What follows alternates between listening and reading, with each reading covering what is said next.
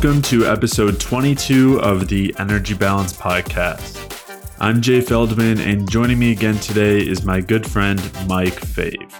For those of you who don't know, I am a health coach and independent health researcher, and Mike and I have been studying health and nutrition together now for quite a while, and he also draws on his experiences from working within the healthcare field.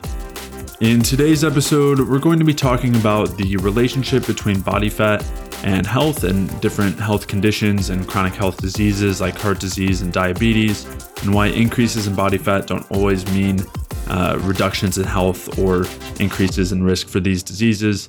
We'll also be talking about certain factors affecting fat loss, including sugar and salt and the relationship with the stress hormones. And then we'll also be talking about chronic pain and joint pain and what the possible causes are here, and then how you can resolve these issues. And then also we'll be going through a lot of the issues with many of the common recommendations for these symptoms, and why a lot of the supplements and medications that are often suggested might not be the best idea, and what you can do instead.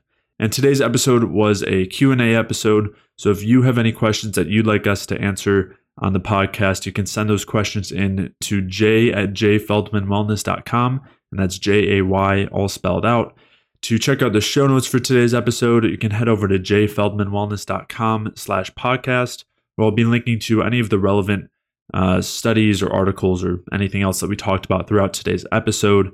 And if you are dealing with any of the chronic health conditions or symptoms that we talk about today, including joint pain or chronic pain, or weight gain, or heart disease or diabetes, or any of those chronic health conditions, or if you're dealing with other symptoms like cravings and hunger, or fatigue, or hormonal imbalances, a lack of libido, or sleep issues, or gut dysfunction, then you can head over to jayfeldmanwellness.com/energy to sign up for a free Energy Balance mini course, where I'll walk you through the main things that you want to do to optimize your cellular energy balance.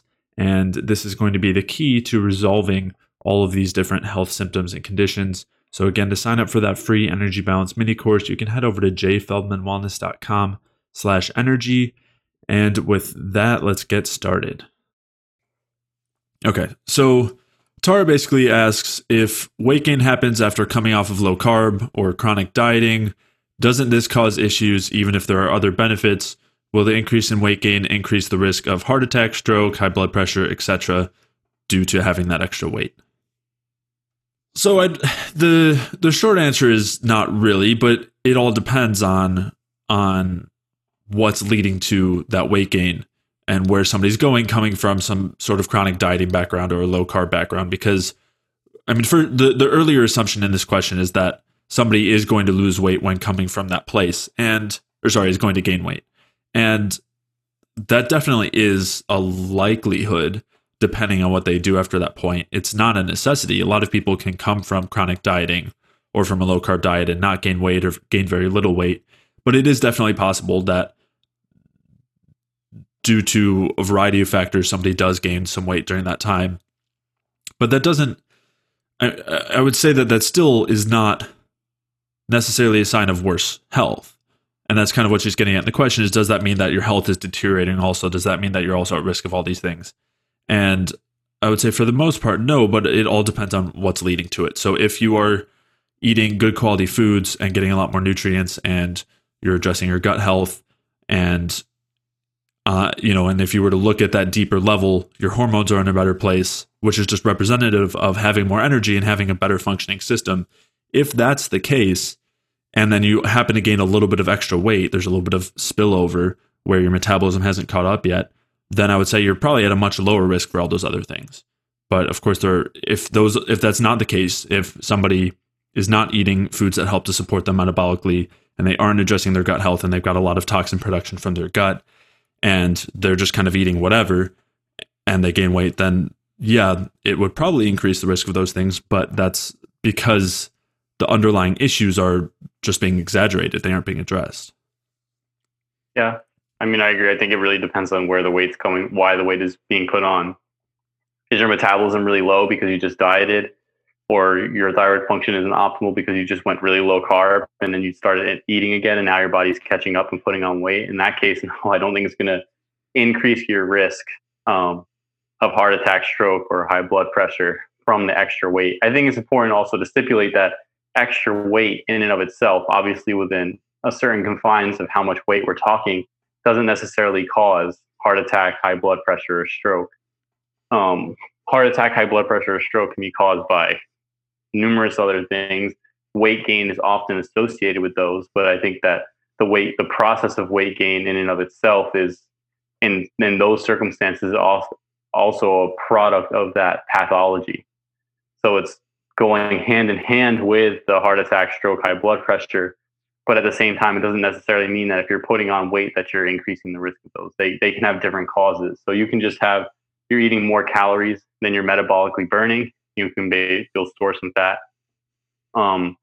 Or you're basically, that's the main one that I would say you're putting on. And it also depends on what the food is coming from.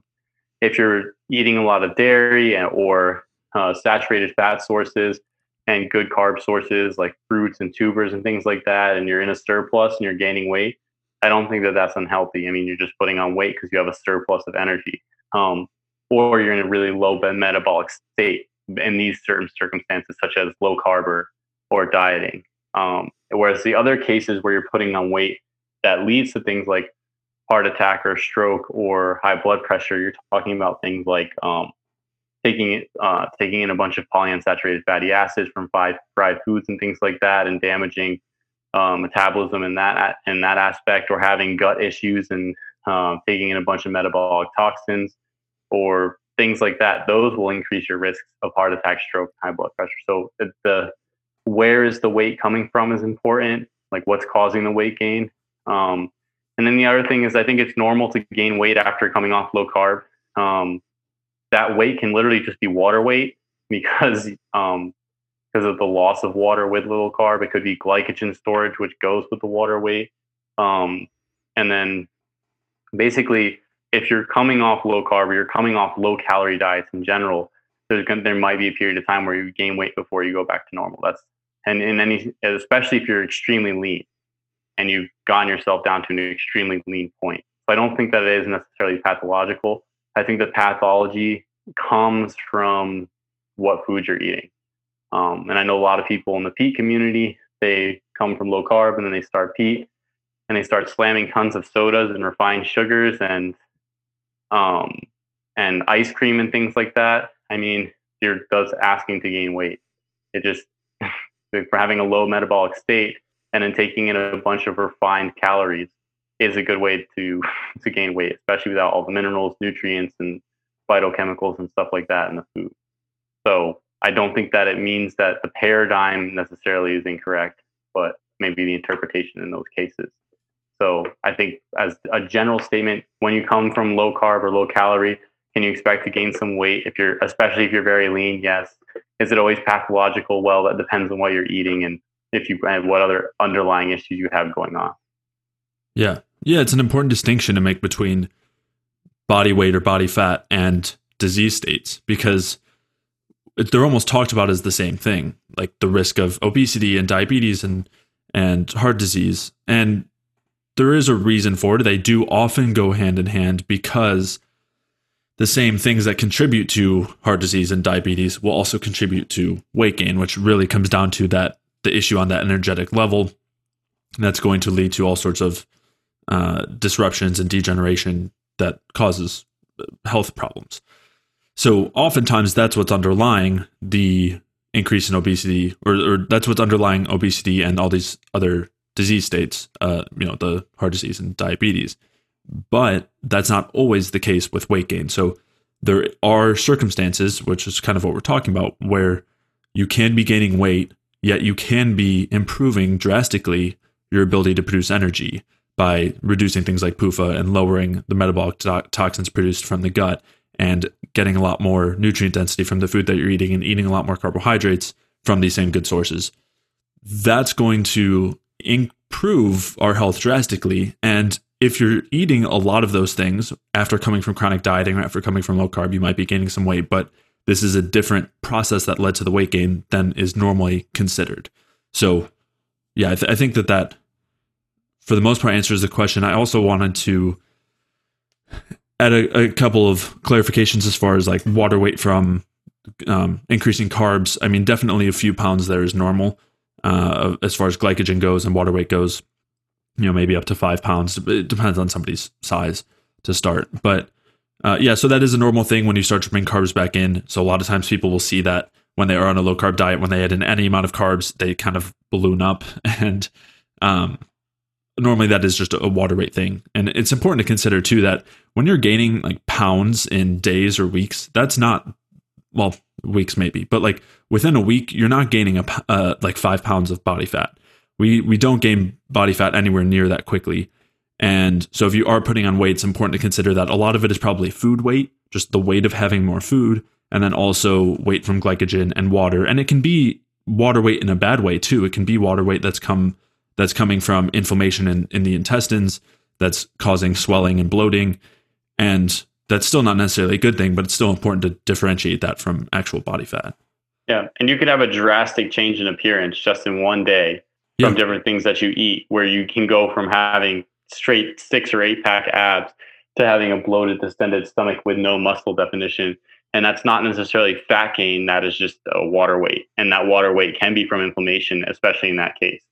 Yeah, exactly. And you can see bodybuilders when they pre or post show and things like that, when they go, and if some of them decide to binge, all that definition and everything that they worked for the previous day or the previous few hours can go away very quickly just by a change in water weight and things like that.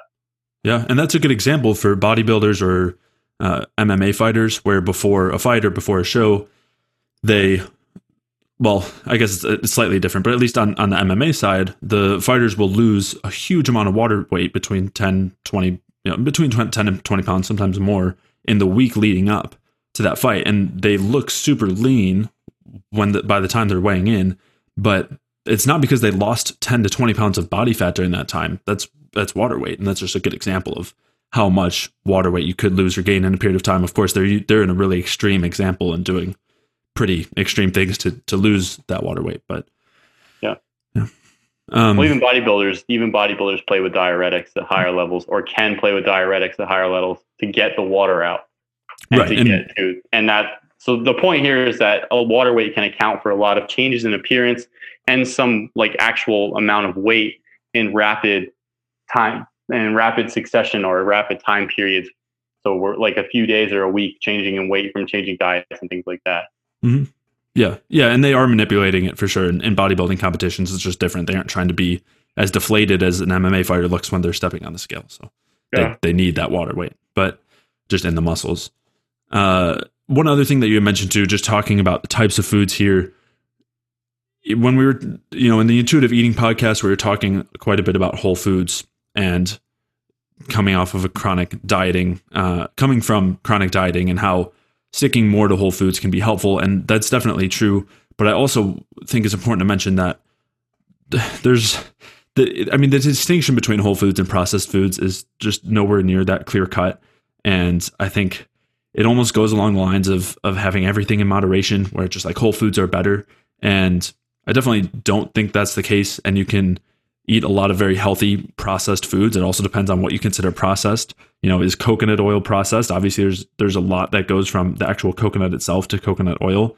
And that obviously doesn't make it unhealthy just because it is an extraction that is processed from the original coconut. So, even talking ice cream, for example, which is ideally milk, eggs, salt, and sugar. I mean, there's some flavorings, and there's often some other ingredients in there, but like that is not unhealthy just because it's processed. I think that ice cream can be perfectly fine in a decent amount for a lot of people. It all depends on context, and so I just wanted to make that clarification too. I know you kind of mentioned like ice cream and soda being an issue, and I think weight gain.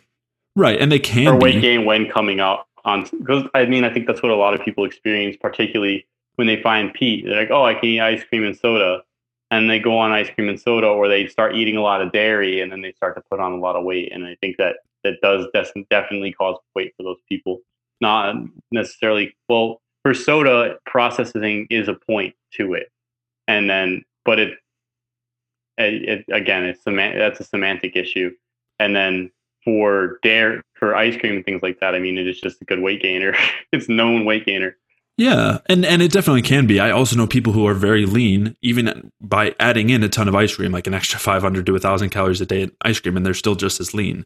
So it's, and I guess a good way to put it is, if you are gaining weight and you are eating things like that, or you are drinking soda, that would be something to consider. I don't see ice cream as much of an issue, but soda definitely can be. And we've talked about why having the refined processed sugar can be more of an issue compared to getting that sugar from whole fruits or even fruit juices, which many people just equate those things, in that having fruit juice is the same as having refined sugar. And it's not. There are a lot of factors to consider there as far as vitamins and minerals go, and the polyphenols that prevent that sugar from being consumed by bacteria that produce metabolic toxins that can end up leading to weight gain. So yeah, so I guess the way I would sum it up is that it's not as much about whole foods versus processed foods, but it's definitely worth considering that some of those foods might not be ideal. Just because sugar isn't the issue per se doesn't mean that drinking a ton of soda is always a good choice. So yeah, and I think that's kind of what you're getting at, is that those are things to definitely consider if you are gaining weight, or if you're not feeling as good, that might be contributing to some issues. Yep. But it's not because they're processed, it's because of certain qualities that are a result of them being processed, but it's not just it's processed, it's bad. It's, in this case, refined table sugar does have potential issues that need to be considered.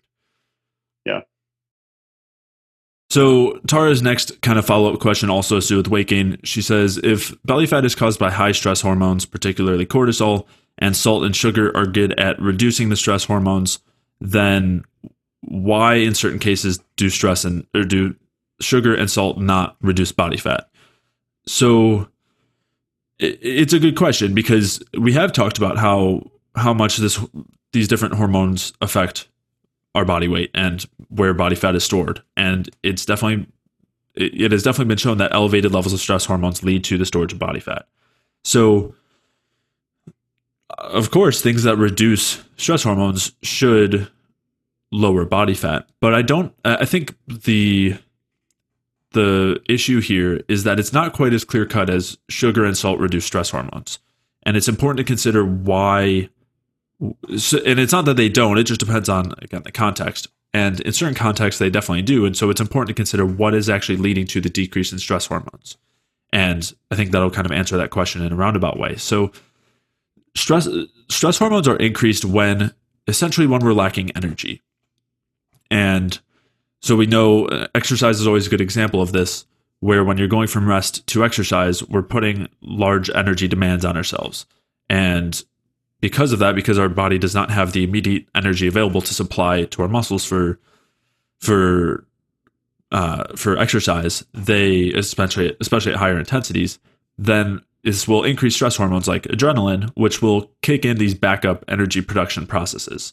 And the same thing happens if we're mentally stressed, or the same thing happens if we don't eat, where these are all scenarios where our energy supply is low or our energy demands are increased. And so this leads to a stress response, which leads to the increase in stress hormones like adrenaline and cortisol.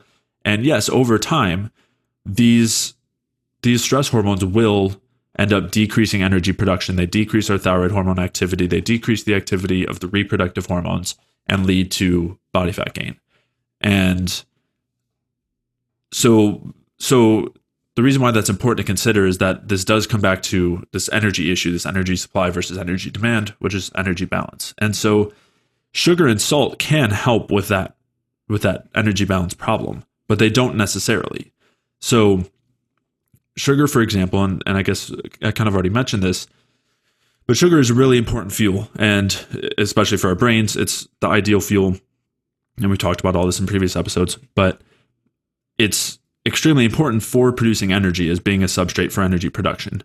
But that doesn't mean that table sugar is the best place to be getting that sugar from, because there are two potential issues there. One is that table sugar doesn't have vitamins and minerals that allow us to produce energy from it.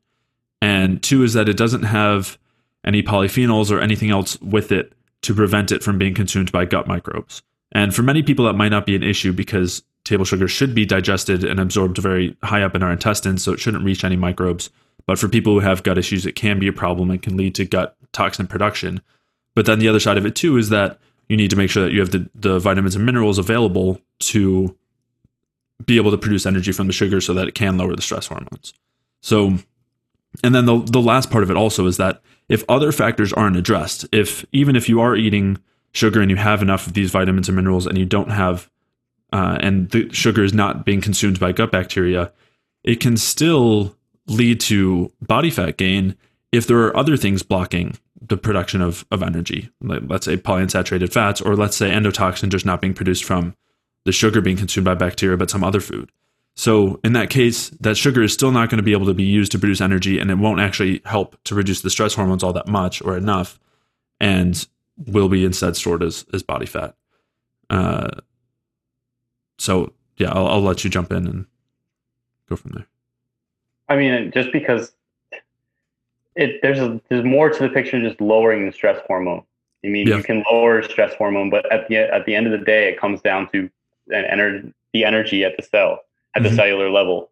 So you can lower the stress hormone. Okay, we have salt now, but that doesn't necessarily fix any issue that's going on at the cellular level in terms of energy production. So if you have something that's blocking energy production, yeah, you've lowered your cortisol or you've lowered your aldosterone minutely with sugar or salt or things like that. But it's not necessarily like that. There's more to the picture to go with that. Are you having adequate protein? Do you have adequate vitamin and minerals, as you mentioned? Do you have a gut issue going on? Like, there's a much larger picture than just, I'm eating sugar and salt, so I should be good. So it's, are you eating enough protein? Are you eating enough fat? Are you eating enough carbs with your sugar? Are you having enough salt, but are you also having enough potassium? Do you have enough magnesium? Do you have the whole picture going on? And this is why, this is where the issues with things like pure sugar become a problem, and why it doesn't just make sense to just straight eat sugar. Your diet is just sugar and salt, or like these. It's not such a mechanistic picture. There's multiple aspects that go hand in hand together to have everything work. But at the end of the day, it all comes down to production of energy on the cellular level. So you need to stop things that are blocking that, and then you need to provide the necessary things so that it can occur in an optimized fashion. So sugar and salt are important, but there's other factors as well. And just acutely lowering those hormones, because the other thing is aldosterone is affected by different minerals as well. It's not just salt. It's not just sodium. And then the same thing with cortisol and adrenaline. So say, for example, you have a gut infection. No matter how much sugar you're going to eat, you're going to have an elevated cortisol level, because if you have an infection in the gut or you have a dysbiosis in the gut, cortisol is automatically elevated. So, or the same thing if you have, I don't know, some type of injury somewhere in the body or whatever it is, you can still have an elevated cortisol level. You can still have elevated adrenaline. You can eat as much sugar as you want all the day long, but if you don't have enough fat on board, then you're going to find yourself with elevated adrenaline.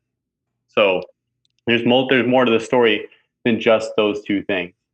So when it comes down to it, as far as reducing belly fat or reducing fat in general, it's about getting cellular energy production back on track the right way.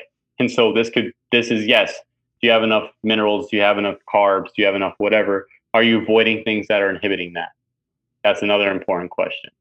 So it's a more complex picture than just, I'm going to dump a bunch of salt and I'm going to dump a bunch of sugar on it, and then it's going to fix the problem. And in most cases, it doesn't. It's maybe you're doing something, you're eating something that doesn't agree with you long term, and no matter how much supplements and things that you put on board, it's just not going to solve the problem. So in my case, that was dairy. I couldn't handle dairy. Kept eating dairy. Oh, maybe if I put enough sugar on board or I take enough thyroid or whatever, then I'll be able to handle it. And that just wasn't the case. And once I took it off, those issues went away. So there's a very nuanced and larger picture. And the thing is then people think, oh, well, now how am I going to figure all this out? A lot of it really comes down to, paying attention to yourself and how you feel with different things. If you're doing something that's bothering you, or say you're eating a ton of sugar and then you're having all these adrenaline rushes, and maybe you're not eating enough fat, or you're having cravings for certain fatty foods or things like that. So you can get a sense of, especially foods that irritate you, you can get a sense of them and eliminate those. So say every time you eat potatoes, you get a runny nose or a stuffy nose like 4 hours later, and it's repeatable with potatoes. Then you can start removing some of the things that are inhibiting your energy production. So it really depends. And then obviously, if you're just allergic or you're having intolerances to everything, then maybe you have a gut issue going on. Right. Yeah. If you're not digesting the potatoes well, or they're feeding something, like why is that happening, and addressing that. Yeah. Or you have a lot of stress going on externally in your life, and there's nothing that your body's going to do. I mean, you're going to go work in the hospital 6 days a week. You can maintain your weight and things like that, but you're still probably going to have issues no matter how much accessory supplementation and whatever else you do. You're still not going to be in an optimized state. You're still going to. So there's a large picture at hand, and it's more than just eating sugar and salt. I mean, another aspect to consider is, say you have a really toxic relationship that's just wearing you down. That's going to impact you as well.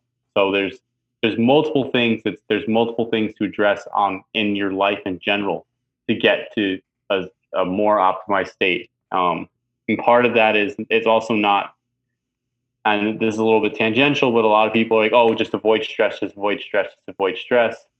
You avoid it as much as you can, but at the same time, you have to be able to deal with what you have too. And that doesn't mean to take on more stress because you can deal with it all, but it also doesn't mean to shy away from certain stressful situations that may have some sort of benefit down the road, or can help you out in some degree in general. I mean, there's always going to be stress. It's just part of it is how you deal with it. And the other thing is eliminating certain things that can be eliminated that are very problematic, like toxic relationships, or if you can, jobs that are too intense and things like that.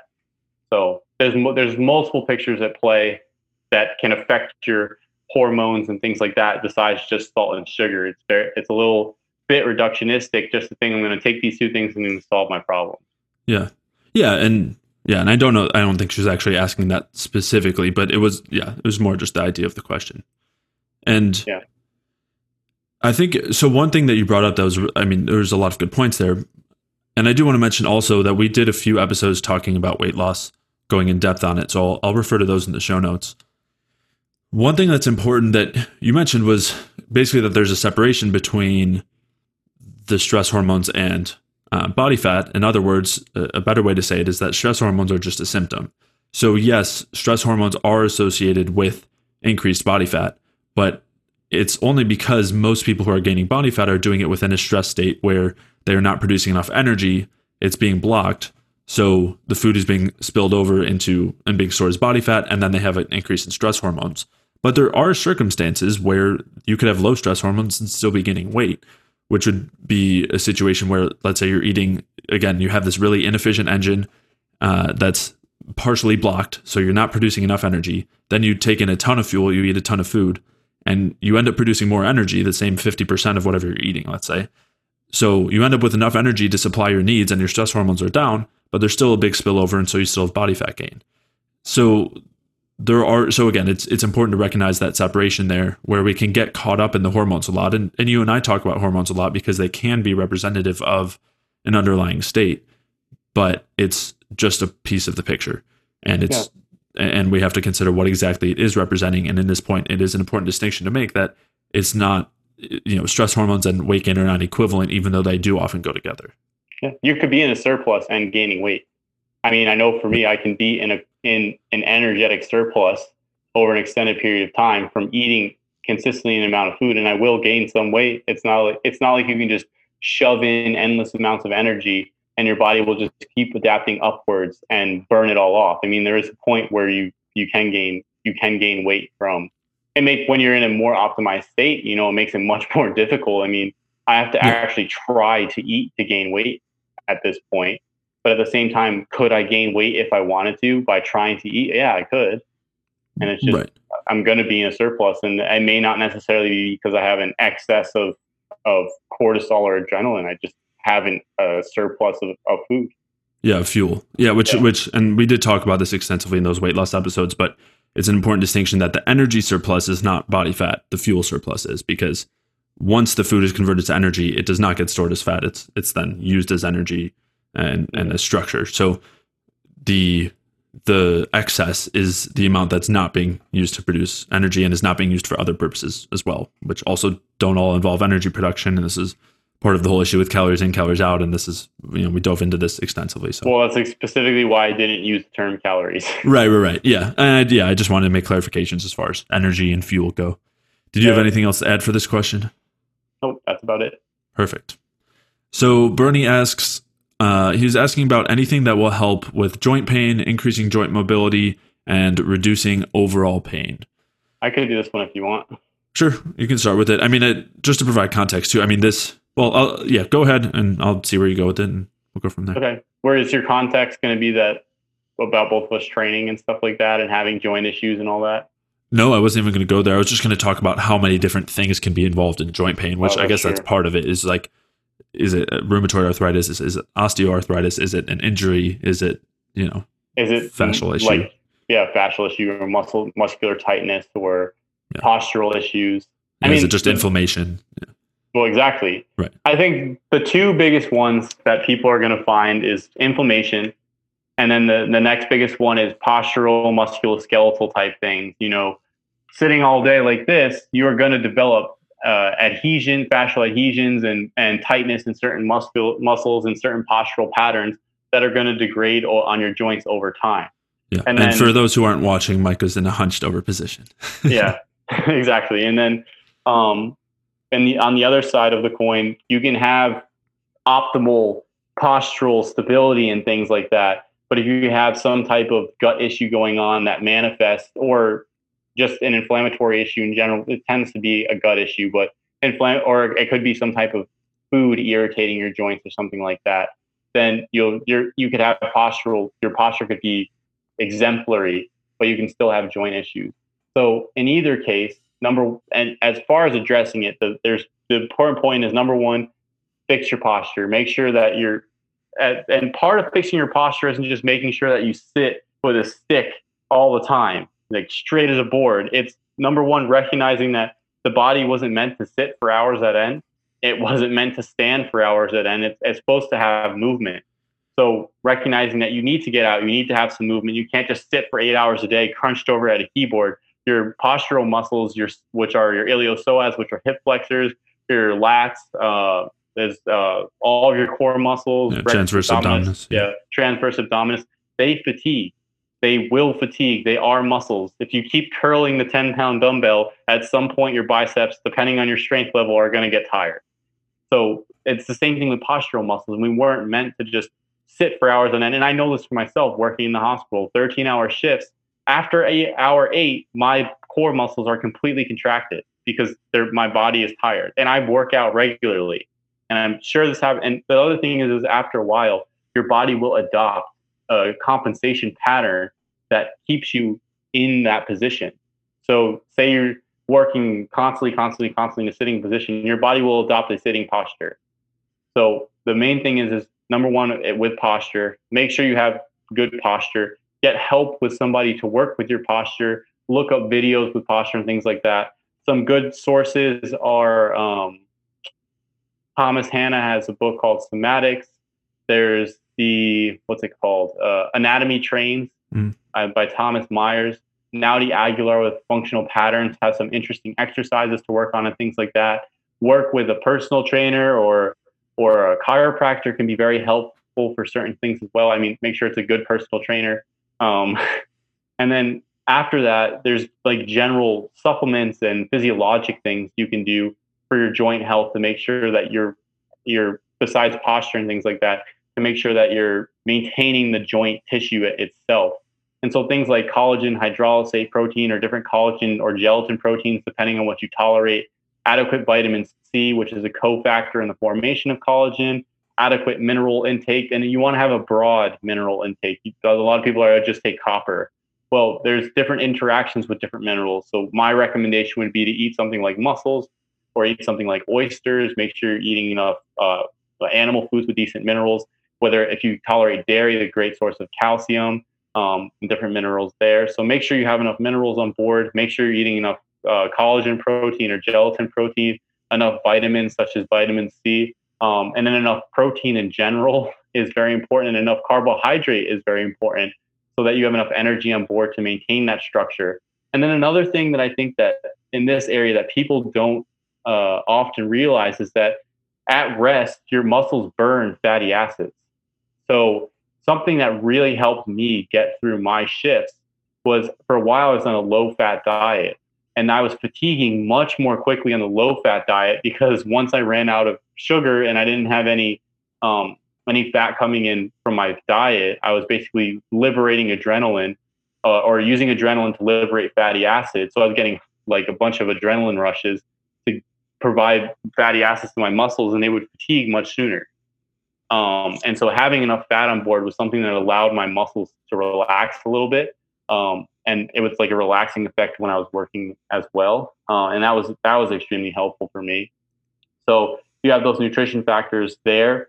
Those two things can help in either an inflammatory condition and or the like a general musculoskeletal joint issue.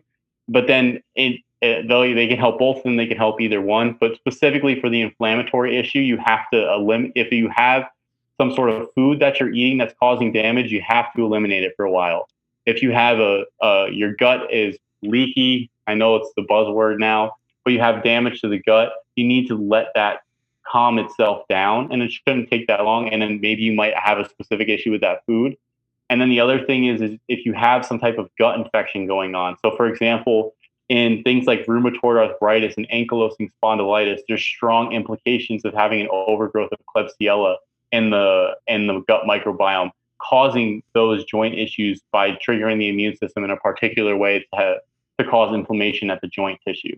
So in those instances, it's important to stop eating foods that feed those bacteria and help to bring the bacterial populations down. And if you can, rebalance the gut situation. And that there's a lot that goes into a rebalancing process.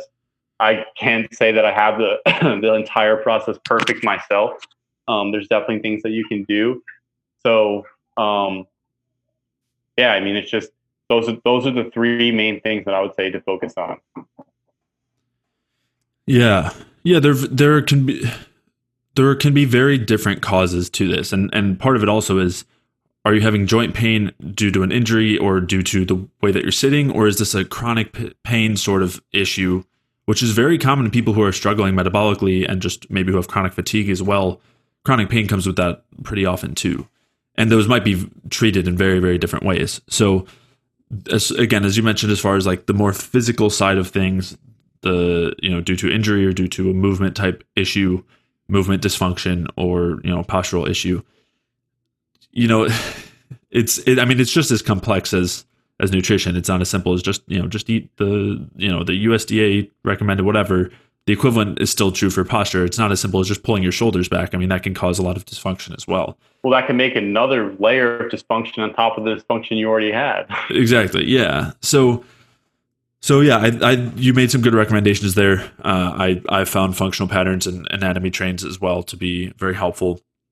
I know you mentioned a couple others too that I didn't have experience with, but those would be good things to look at as far as postural issues, movement dysfunctions go. But there is a physiological side to that as well, as far as how pliable our fascia is, and how inflamed our joints are, and how much how tight our muscles are due to not being able to relax. Those can be directly physiologically caused or influenced, like rigor mortis. Right, exactly. So rigor mortis is basically when you die and all of your muscles are like tighten up, and of course when you die there's no energy flowing, there's no energy being produced and used. And normally when we think of muscle in a state where it's using energy, we think of it as being as contracting, and it is using energy at that point. But a point where a muscle actually has a lot of energy is in its relaxed state, and when it's fully contracted and tense, typically that happens when it's run out of energy. So, and at that point you have trouble lengthening it, you have trouble relaxing it, and that it's not only true for muscles; it's also true for just all cells, virtually all tissues, where relaxation comes along with having more energy. But anyway, so that connection there is important. And so doing all of the things nutritionally and lifestyle wise to support yourself on that energetic level will help a ton as far as preventing, overly tight muscles. And for example, causing, when people are struggling metabolically, they'll have wasting of magnesium. And so that can cause a lot of tightness there, and supplementing magnesium can help, but it's just kind of a band-aid to trying to prevent that excess loss in the first place. So yeah, all of the things that we would normally talk about as far as improving energy are important here. As far as the chronic pain side goes, I mean, definitely the same thing where improving everything on that energetic level is going to directly lead to relief there, because that's typically being caused directly by inflammation in an area that's susceptible. And as you mentioned, gut issues are pretty often tightly tied with these sorts of like joint pain or like bone pain issues or inflammation type things. So that's definitely important to address. And also, as you said, in certain autoimmune conditions that contribute to this too. So yeah, there are also some supplements that have shown to be helpful, particularly in those cases.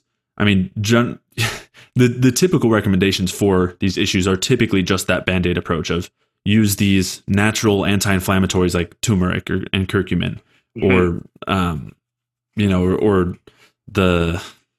you had mentioned collagen, which is one. There are a few others like chondroitin, glucosamine, and glucosamine. Yeah, exactly.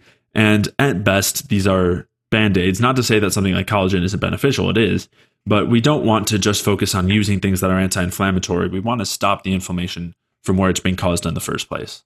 And so gut health is normally a huge factor there. And then the metabolic side, as far as making sure that we're not blocking energy production with excessive amounts of polyunsaturated fats, which are something that are recommended as anti-inflammatories. Fish oil is one of the most common things recommended here to reduce inflammation and joint pain. And it works in the short term, just like a corticosteroid does, which is also another thing that's commonly prescribed. But in the long term, cortisone injections are like standard practice for chronic joint issues. Yeah, exactly. And anybody who's used steroids like that for an extended period of time knows that they become less and less effective. That same dose becomes less and less effective over time because your body adjusts to it and because it's not actually solving the issue. It's just at best a Band-Aid, but it's a Band-Aid that comes with significant costs. Well, the other problem with that is you actually cannot get too many. You cannot get, after a certain number of cortisone injections, you have to stop, because what you wind up doing is degrading all the collagen and bone and muscle tissue in the joint, because that's literally what the cortisol does, especially with cortisone injections. So they actually have to stop doing that. And the real thing is to figure out why exactly you have that inflammation going on. The other thing I want to point out here is that collagen and glucosamine and chondroitin aren't necessarily anti-inflammatories. Those are just building blocks of certain joint structures. And so that's why they're recommended. The other stuff like fish oil or turmeric or I don't know, whatever else they use, resveratrol. I don't know what the specific, all the alternative health modalities are off the top of my head. But a lot of those, they do inhibit the inflammatory process. But the question is really where is that inflammatory process coming from? And, right. And that's what you want to stem to stop it. And then from there, you can add in building blocks back into the joint. The other thing is, once you know what the specific inflammatory process is, you can get to the root of that inflammatory process while inhibiting the inflammation with safe anti-inflammatory compounds, and then rebuild the joint as well. So it's not just, okay, my joint hurts, take collagen. Mm-hmm. There's multiple etiologies of what could be causing the joint issue or the musculoskeletal issue. And you have to figure out what the causes are, and then there's multiple pieces to put in place to fix it. So if you have an energetic deficit that's causing extreme muscular tightness, okay, you need to address that. If you have postural issues because you're sitting all day at work for 8 hours typing away on the keyboard, then that needs to be addressed. Things like that. If you have a gut issue or any type of reaction to certain foods causing joint issues, then that needs to be addressed. And then you can put on anti-inflammatories to help deal with the issue and add some building blocks back in to help heal some of the joint structures, whether that's collagen with vitamin C and certain minerals, whatever that is. So those are really important. And this is all within the context, because the thing is this is all within the context of addressing your diet and lifestyle in general. So the diet and lifestyle strategies that we've been discussing for episodes upon episodes are paramount to having as the baseline to this stuff. So once you address that baseline, most of these things that we're talking about might fall off. And then you might fall, say, when you have an extremely stressful event, your predisposition could be the musculoskeletal issue, and then you have certain things that you can use during that period of time. And for example, for me, that's something my issues are mostly musculoskeletal. So I have things in place when I work multiple 13-hour shifts in a row and I'm crushed, things that I can do to bring myself back to baseline within that day that I have off, things like that. So you want to have the baseline foundation down, and then you can start getting into more specific things once that baseline foundation is addressed. And that baseline foundation gets rid of a lot of the possible problematic compounds without having to necessarily work your way all the way down through multiple things to figure out what it is. It gives you that strong baseline. Okay, we have a baseline for you. We know you are. You're still having this issue. Okay, we can add these things. What's the cause of this issue? Okay, this is the cause. This is how we're going to address it. And then these are the specific things we can do to mitigate the damage while it's going on and rebuild the process while we're fixing the cause. So the multi-step process is there's not a single bullet to solve the problem. There's never going to be a silver bullet for any of these processes. Whatever disease you have, unless it's some type of infection, there's never going to be a silver bullet. And even with an infection, why did you get the infection in the first place? Should always be the question. Oh, I just got an infection. Okay, I'm going to take antibiotics. The question is, why do you have the infection? What led to it? How do we address that problem? And then we can address the infection as well. So there's always multiple steps. There's always a broad picture at hand to figure out what's going on. And I know it's annoying, but it's never just a simple silver bullet. And that's a myth. I don't think it'll ever happen. It's just things don't necessarily work like that, at least in my experience. Yeah. No, I agree for sure. Why don't we talk through some of the more specifics that people can, as far as things that people can do in these certain instances. So as far as someone who is stuck at a desk job for 8 hours a day and they're having some postural issues, some helpful things would be to try to get a stand-up desk where you can stand and sit throughout the day. So you can move your body into different positions. It can also be helpful to get different like floor mats or steps and things so that you're for both when you're sitting and standing, so that you're still moving around in different ways. It can be helpful to walk throughout the day. So if it depends on how your work is and what you're doing, but maybe it means getting up every 20 to 30 minutes or maybe every hour or two and doing some stretching or going minutes. Just for 5 minutes. It doesn't even have to be it doesn't have to be a 20-minute, 30-minute, I need to get my 20,000 steps in a day either. It's just go do a little walk around and come back, maybe go walk out into the sun and come back type of thing. But it can be spending 20 minutes outside for, every couple hours. I mean, that's great too. We're just kind of, but I agree. Yeah. Even if it's 2 minutes, it still makes a big difference. I don't think most people in the office can get that. Although now with everybody working at home, it's probably more feasible to do something like that. Or even if you're at home, maybe having like a little like routine or something that you do after you work for an extended period of time. And on this note, there is an interesting area of study around ultradian rhythms, which are basically just there. You have your circadian rhythm, which is over the course of 24 hours. Ultradian rhythms are the smaller rhythms within that 24-hour period that can be anywhere from an hour and 30 minutes, whatever. And basically you can work there's different methods too, where you work for a certain period of time nonstop, say 30 minutes, and then you take a 10-minute break. So you can build things in like that, where you're giving yourself small chunks. Say, I'm going to work on this assignment or work on this project I have to do for 45 minutes straight, and then that next 15 minutes I'm going to take off. And that's also really helpful, and you can set a timer for that and things like that. And some people found that it makes them more efficient with their work and things like that. And then it's also better because you have a break coming up, and you can just focus on that goal. And then on that break, you can go for a little walk.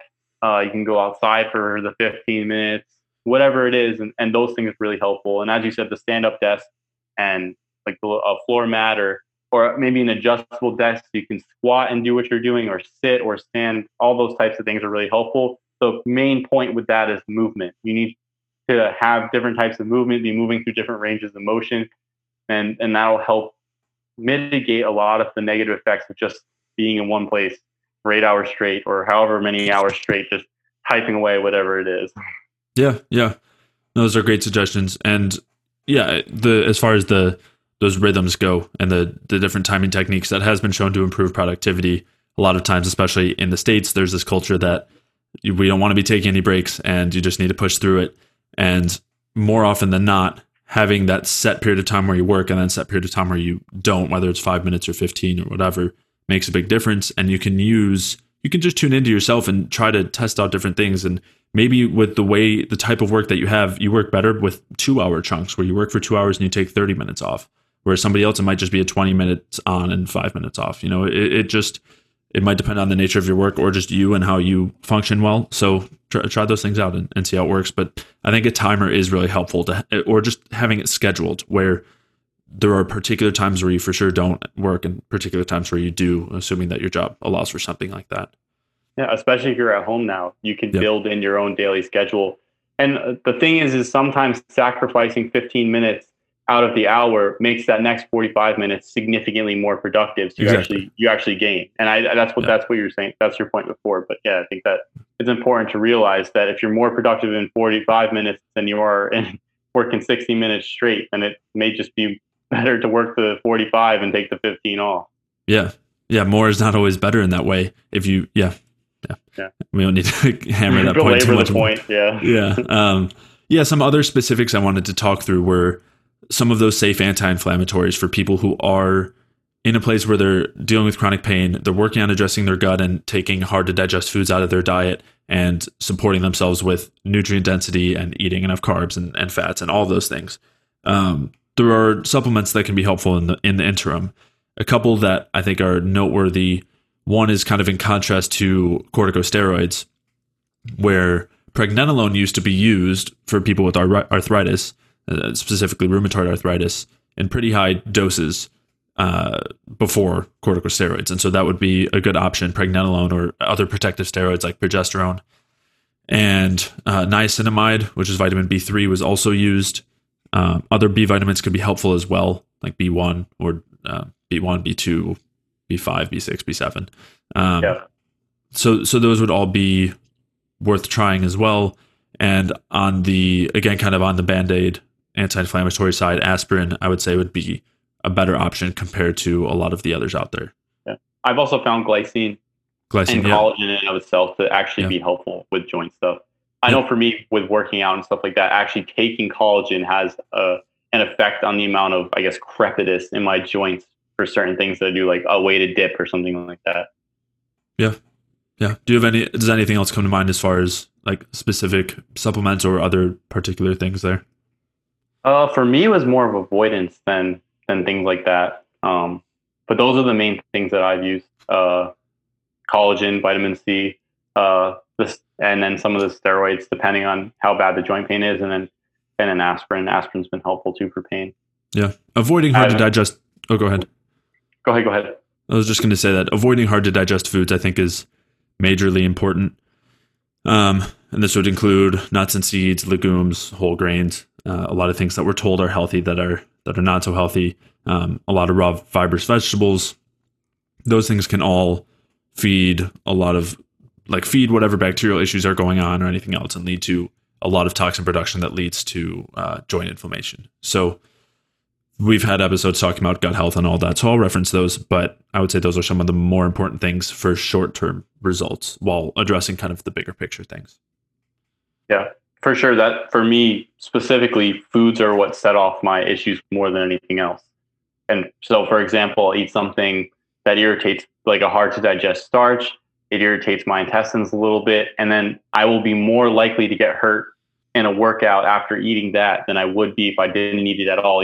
Even doing lighter things, if it's a light day, it's not a strength day or a heavy day, I can get injured just basically by having that inflammation going on in and of itself.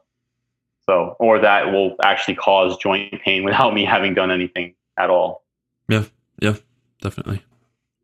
All right, that's going to conclude today's episode. If you have any questions that you'd like us to answer on a future Q&A episode, you can send those in to jay@jayfeldmanwellness.com. And that's jay@jayfeldmanwellness.com. If you did enjoy today's episode, please leave a review or a like or comment or a 5-star rating on iTunes. I really appreciate it. It really does a lot to help support the podcast. To check out the show notes for today's episode, you can head over to jayfeldmanwellness.com/podcast, where I'll link to any of the articles or studies or anything else that we talked about throughout today's episode. And if you are dealing with any of the symptoms or conditions that we discussed throughout today's episode, whether that's chronic pain or joint pain or weight gain issues or all sorts of gut dysfunction, or maybe you've got other low energy type symptoms like fatigue and tiredness or insomnia or cravings and hunger or a hormonal imbalance, then head over to jfeldmanwellness.com/energy to sign up for a free energy balance mini course where I'll walk you through the main things that you'll want to do as far as lifestyle and nutrition are concerned in order to optimize your cellular energy balance. And this includes doing the things to support the production of energy and also avoiding the things that lead to the wasting of energy. And I'll also be explaining why this is so integral to resolving any of these symptoms or chronic health conditions. So to sign up for that free energy balance mini course, head over to jfeldmanwellness.com/energy, and I will see you in the next episode.